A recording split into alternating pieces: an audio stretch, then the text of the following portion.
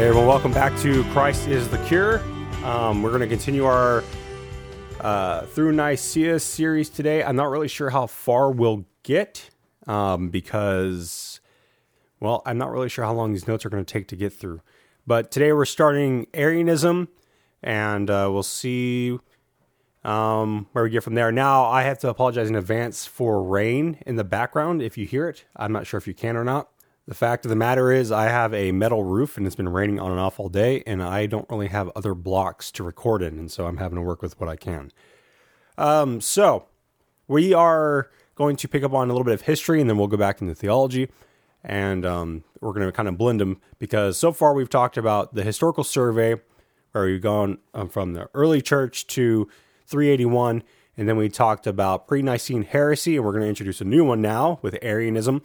And then we talked about pre-Nicene Orthodox teachers in the last episode in their theology. And now we're going to move on. So following the modalist controversy, so we're talking around the 300s, and we're going to jump right into it. So Alexander of Alexandria had a disciple, or a subordinate rather, named Arius. And he arose onto the scene and he started challenging Alexander's theology in about 318. Now, Arius's position was deemed heretical because he claimed that the Son was not co-eternal with the Father, and that the Son came into existence out of nothing and was a creature. I want to go ahead and stop right here and say we talked about some key definitions in the last episode at the beginning. So all of these episodes are going to kind of rely on each other. So if you haven't heard the ones before this, it's probably best to listen to those to get the full context of what's happening here. That way I don't have to repeat myself as much as I already do.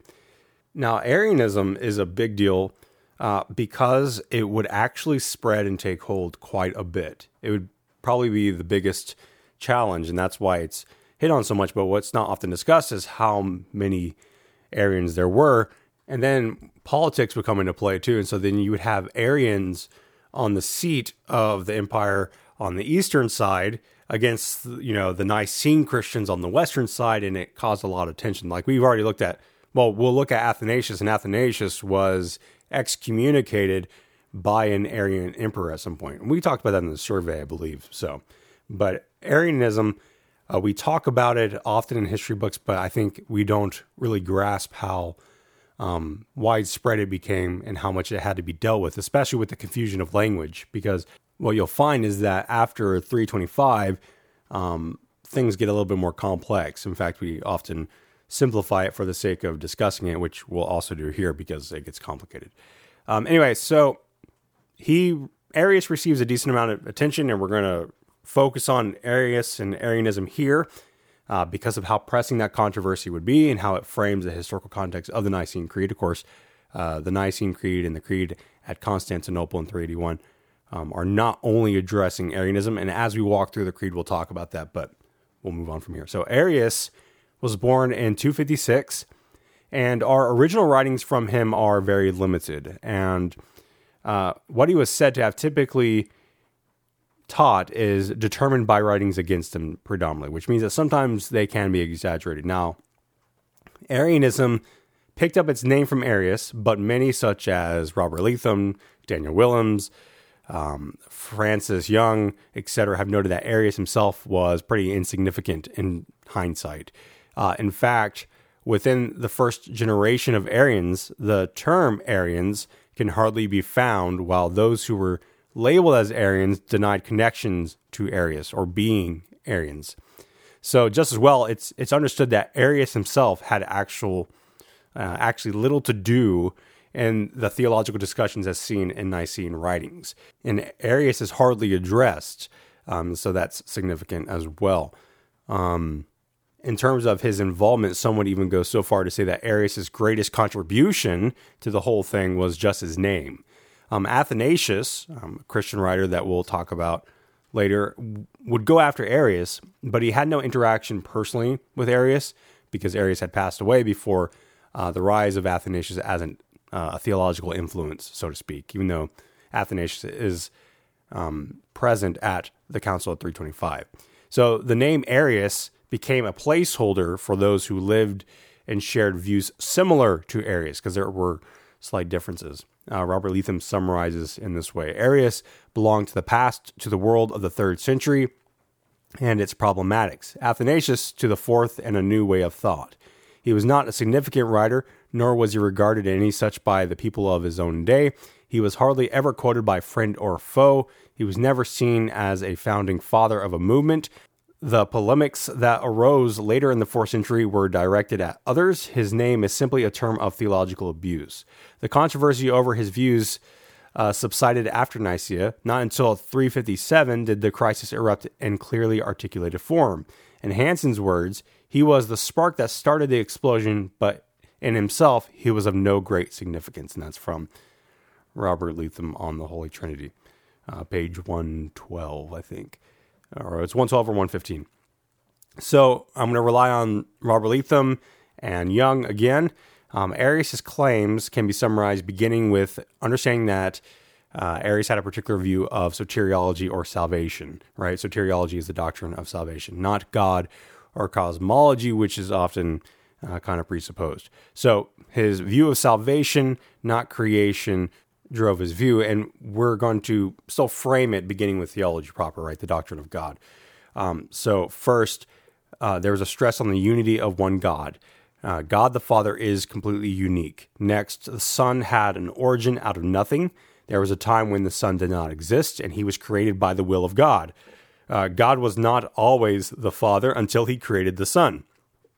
As a creature, the Son, or the Word, has a changeable nature. He's not immutable, and he remains good by his own free will. Finally, the substance, or ousiai, of the Father and Son and Spirit are divided and differ from one another. So they have different natures, or they're divided natures. The Father is the cause of the Son's origin, and the Father is the Son's God. Interestingly, for Arius, there is also a concept of wisdom in which the Son was brought into existence by the means of the wisdom. And so the Word of God is actually alongside the Son, not the Son himself. But the Son shares in this wisdom, or the Logos, or the Word. And so he's given grace to be called the Word and the Son. A little sidebar here, too, is if you talk to like modern adoptionists, if you don't remember what that is, you can go back a couple episodes. But adoptionism, some of them make this distinction as well. And that's how they'll read John 1 in light of the Word was pre-existence, but it was wisdom and the Son together allow for Jesus to be called the Word and the Son. Not necessarily that the Son is the Word in himself, but of course, within the whole context of John 1, that becomes very difficult to validate as an interpretation. Anyway, as mentioned, it was Arius' soteriology, or his doctrine of salvation, that drove him. Because for Arius, Christ needed to be a creature in order to have a close link to human beings. So his emphasis was he needs to be closely linked to humans, and so he was a creature. The Son had free moral choice. That was a big sticking point. So like human beings, the Son had free human choice. He advanced in virtue and obedience, and he became perfected in that obedience. He was always dependent and subordinate to God. And this particular understanding, which really leads to a works righteousness, is present in modern Arianism as well, which Jehovah's Witnesses are a variation of Arianism. They're not necessarily exactly the same on all points. So where unity of the Son and the Father are mentioned, it is held that there is a unity in the will because of the Son's subordination, not because of the divine essence. Arius' emphasis is on the will of the Son being free to be obedient to the Father as an assistant, and the human being can follow suit, right? That's the idea. Because the Son did these things, the Son is an example for human beings, and human beings can only obey and follow the Son if they're closely related to the Son in nature, which is as a creature. Hopefully that made sense, that summary. So the predominant issue was first and foremost the idea that the Son was created. That was the place where the debate was for the Nicenes, which of course by extension includes the idea that the Son came into existence from non-existence. And then of course there was an issue with the identity of the Son being so close to human beings that it cut his ties to God the Father. Now moving on to the early Arians, Robert Leatham actually introduces the followers of Arius as being hardly the followers of Arius. And he lists their tenets as follows. And so I'm going to summarize what Leatham says in my own words. So first, God was not always the Father because the Son was not always in existence. So similarity there. Second, the Son, or the Logos, is a creature made out of nothing. So Logos, again, wisdom or Son. Third, the Son is not immutable, so the Son can change. And the Son can change by nature and is only stable via the gift of God. So God is the reason why the Son is stable. Fourth, the Son's knowledge of God and even of himself is imperfect as a creature. Next, the Son was created by God to be an instrument by which to create all other things. And lastly, the unity between God and the Son is in morals only, not by nature or ousia or essence. So here they stated that the Son could not or should not be worshipped. And in the incarnation, the Son only took a human body, not a human soul or mind. And I think I mentioned this before, but that discussion on the human soul and mind of Jesus will actually be discussed post 381 in more detail, especially as we get to Chalcedon, where we get the Chalcedonian definition. But anyway, they believed that God could not come into nature without deifying or destroying it. Thus, they were pretty similar to some forms of Gnosticism in that way. So that you have the supreme God who cannot come into contact with nature in some shape or form, and then you would have this intermediate being, a lesser God who can come into creation and interact with creation. So it's safe to say that some of this thought was influenced by Gnostic thought, not necessarily the worldview that all matter is evil, etc., because they accepted that Christ actually took a human body, right? And things like that. So someone later actually blamed Origen for the development of Arian teachings, but the differences between Origen and Arianism are actually seen in Origen's stress upon the eternality of the Son. We talked about this, the difference between generation from external means versus generation from the essence of God. And so his having the same essence of the Father really fixes that. Now, the alleged subordinationism of Origen is debated for, ages, but it's still occurring within the Godhead. And so there's that. You can go down that rabbit hole if you want. So we actually have plenty of time. That was pretty close. So let's get to Nicaea then. Now, Nicaea 1 in 325, like I said, was summoned by Constantine in response to the doctrinal dispute that began in Alexandria via the Arians.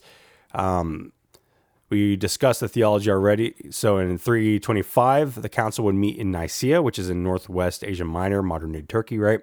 There was about 300 bishops there, most being from the Eastern Empire, and there's a couple from the West. Constantine took part in the debates and discussion as a chairman, and his advisor suggested that the council draft up a statement of faith and outline the reality that the Son Jesus was not a created being, but rather he was eternal and divine. So the proposal was accepted, and through the drafts and redrafts, we get the Confession of Faith, the Creed of Nicaea, but it's typically marked as an N to distinguish it from the Creed in 381, which is marked with a C. So N, or this Creed of Nicaea, 325, is, we believe in one God, the Father, ruler of all, maker of all things visible and invisible, and we believe in one Lord, Jesus Christ, the Son of God, begotten of the Father as only begotten, that is, from the essence of the Father, God from God, light from light, true God from true God, begotten, not created, of the same essence of the Father, through whom all things came into being, both in heaven and in earth, who for us and for our salvation came down and was incarnate, being made man. He suffered, and on the third day he rose, and he ascended to the heavens, and he will come to judge the living and the dead, and we believe in the Holy Spirit. Amen. And then the anathema. But those who say that there was a time that he did not exist, and before being begotten he did not exist, and that he came into being from non-existence, or who allege that the Son of God is of another hypostasis or ousia, who is alterable or changeable, these the Catholic or Universal Church, Apostolic Church condemns. So hopefully, whenever we read that now, after listening to the previous episodes, you're like, oh, I recognize what points they're hitting on. So the key affirmations of Nicaea focused on the full deity of Christ, obviously. And this is seen in the stress of the Son being of the same essence or substance of the Father. Now, as we mentioned prior, the phrase is extra biblical language, but there's a comment by Athanasius talking about how it was necessary for it to be included because the Arians could agree if you just said the Son was from God, because they accepted that all creatures come from God, right? So they had to be specific. They had to say the Son is indivisible from the substance of the Father, always in the Father, and the Father is always in the Son. And they were forced to use extra biblical terminology in order to properly distinguish them from false teachings that also use quote unquote biblical language. And so that's a great way to understand a lot of these things where extra biblical language is used. That precision of language is always important, and we see that whenever we're talking to people who will use the same words as us, and we need to have them define them because we're saying different things, obviously. So Jesus was not created, but identical to the being of the Father. Additionally, we read begotten, not made, and we talked about that before with genetos and agenetos, and the Creed also says begotten as only begotten of the Father, which affirmed the Son's eternal relation to the Father. So the Arians affirmed that the Father was unbegotten and uncreated, right? And they would claim that the Son was created and begotten. So for those in Nicaea, they affirmed that the Father was indeed unbegotten and eternal, while saying that the Son was also eternal but uncreated, yet begotten of the Father. He was begotten but not made, or begotten not made. So the Son for Nicaea is not a creature. Rather, he is eternal. He is in a personal father-son relationship. And Nicaea also notes that the Son is true God of true God, where the Arianism taught that the deity of the Son was in the sense that he was from God, but he was not true God, as that would imply that they were the same nature. Sidebar here is that you actually hear Jehovah's Witnesses say something similar. They'll say, well, he is a God, but he's not God Almighty. And so it's the same concept right there. That's what they're saying. Nicaea also focused upon the incarnation and that we must have the right identity of Christ because of its soteriological implications, that is, its implications on salvation. So as it can be observed from here, the council hit a number of phrases to specifically refute Arian teachings and other teachings, such as briefly mentioning the Holy Spirit, which they'll flesh out more in 381, talking about the creation of everything visible and invisible against Gnosticism, the interaction with creation contra Gnosticism. So they're hitting a bunch of different points and being very clear about what they're not for. So this all said, Nicaea isn't without its problems. And we talked about this here and there so far, but the terms become problematic. As time went on, the terms became too ambiguous and they had to be further hammered out. So we're going to retouch on this because I mentioned it in the survey, I believe. But hypostasis, for example, which we know as person, and ousia, which we know as nature, were often interchangeable. And so in 325, that distinction was not made. It could have four potential definitions, or four understandings, rather. Hypostasis and ousia could be interchangeable and used to describe either what God is as three or what he is as one. Hypostasis could refer to the three and ousia being ignored or rejected. Hypostasis could refer to a distinct existence in ousia for nature, or it could just be confused. And you can find writers using them in various ways. There was no sharp distinction until we get to Athanasius is the one who brings up these confusions, and then the Cappadocians are the ones who hammer them out and help solve the issue. But the anathema in the Creed actually condemns that the Son is of another hypostasis or ousia of the Father. So if you said that the Son was of a different hypostasis or person of the Father, then you're condemned, but that means that it's advocating for modalism. It's saying that you can't say that the Son is a different person of the Father. And that's just because of the confusion of language. It's not because that's what they meant, because they've obviously condemned modalism before the Arian controversy arose. So in some sense, the anathema would become heretical, which calls for 381 to be more precise whenever those clear distinctions are made between hypostasis and ousia later. Because as we know, the Son has a different hypostasis from the Father, and that's been a major theological stress, just not in precise terminology so far. So from Nicaea, we have this confusion between person and substance, and this distinction would be hammered out later on, as I said. But another issue with terminology is with the term homoousios, or same essence of the Father. We often hear it as a champion term of orthodoxy, but the Gnostics actually use this term, of course, in a different way. Even though we tend to think of homoousios as a champion term for orthodoxy, it's actually been suggested that it's just a term just to be used in spite of the Arians. Robert Leatham says that, so we can reasonably say sure that it was not intended to teach the numerical identity of the Father and the Son. In fact, it may not have been intended to say much other than to unite all opposed to Arius by denying that the Son came from the source, by a source other than God. So from here, we can move from Nicaea to the aftermath of Nicaea. And the events following Nicaea, the theological nuances are difficult to track and categorize. You'll find different approaches for how to categorize them by historians and theologians, but all of them will be a means of simplifying for the sake of convenience or coherency, and we're going to follow that along here. And so what you'll hear here,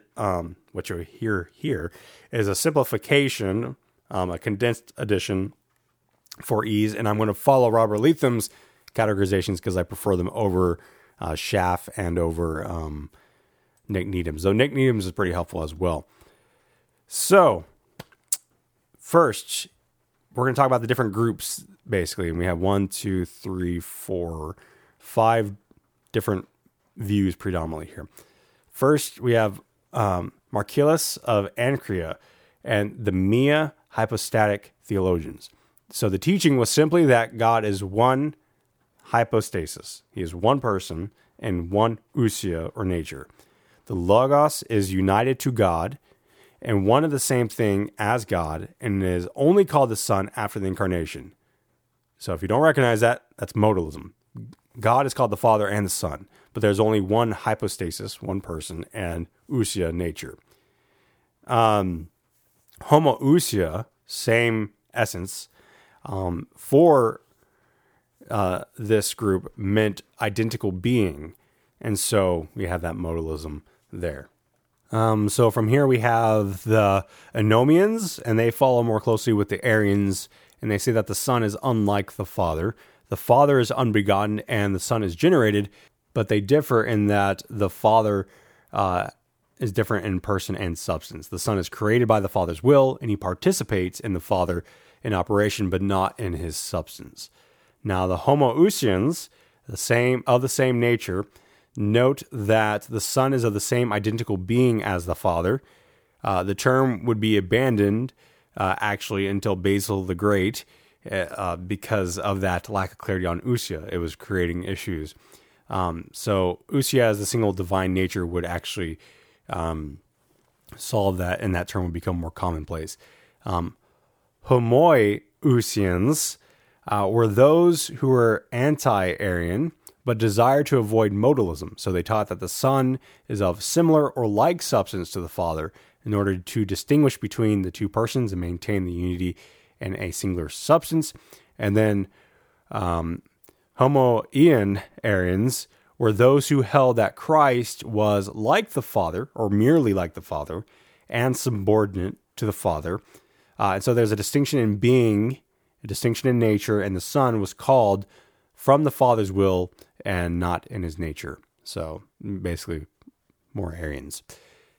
So I guess we'll wrap this here, and then we'll move into Athanasius and the Cappadocians next time. And so that'll be it. I actually fit more in here than I expected. So God bless you all, and have a wonderful, wonderful weekend.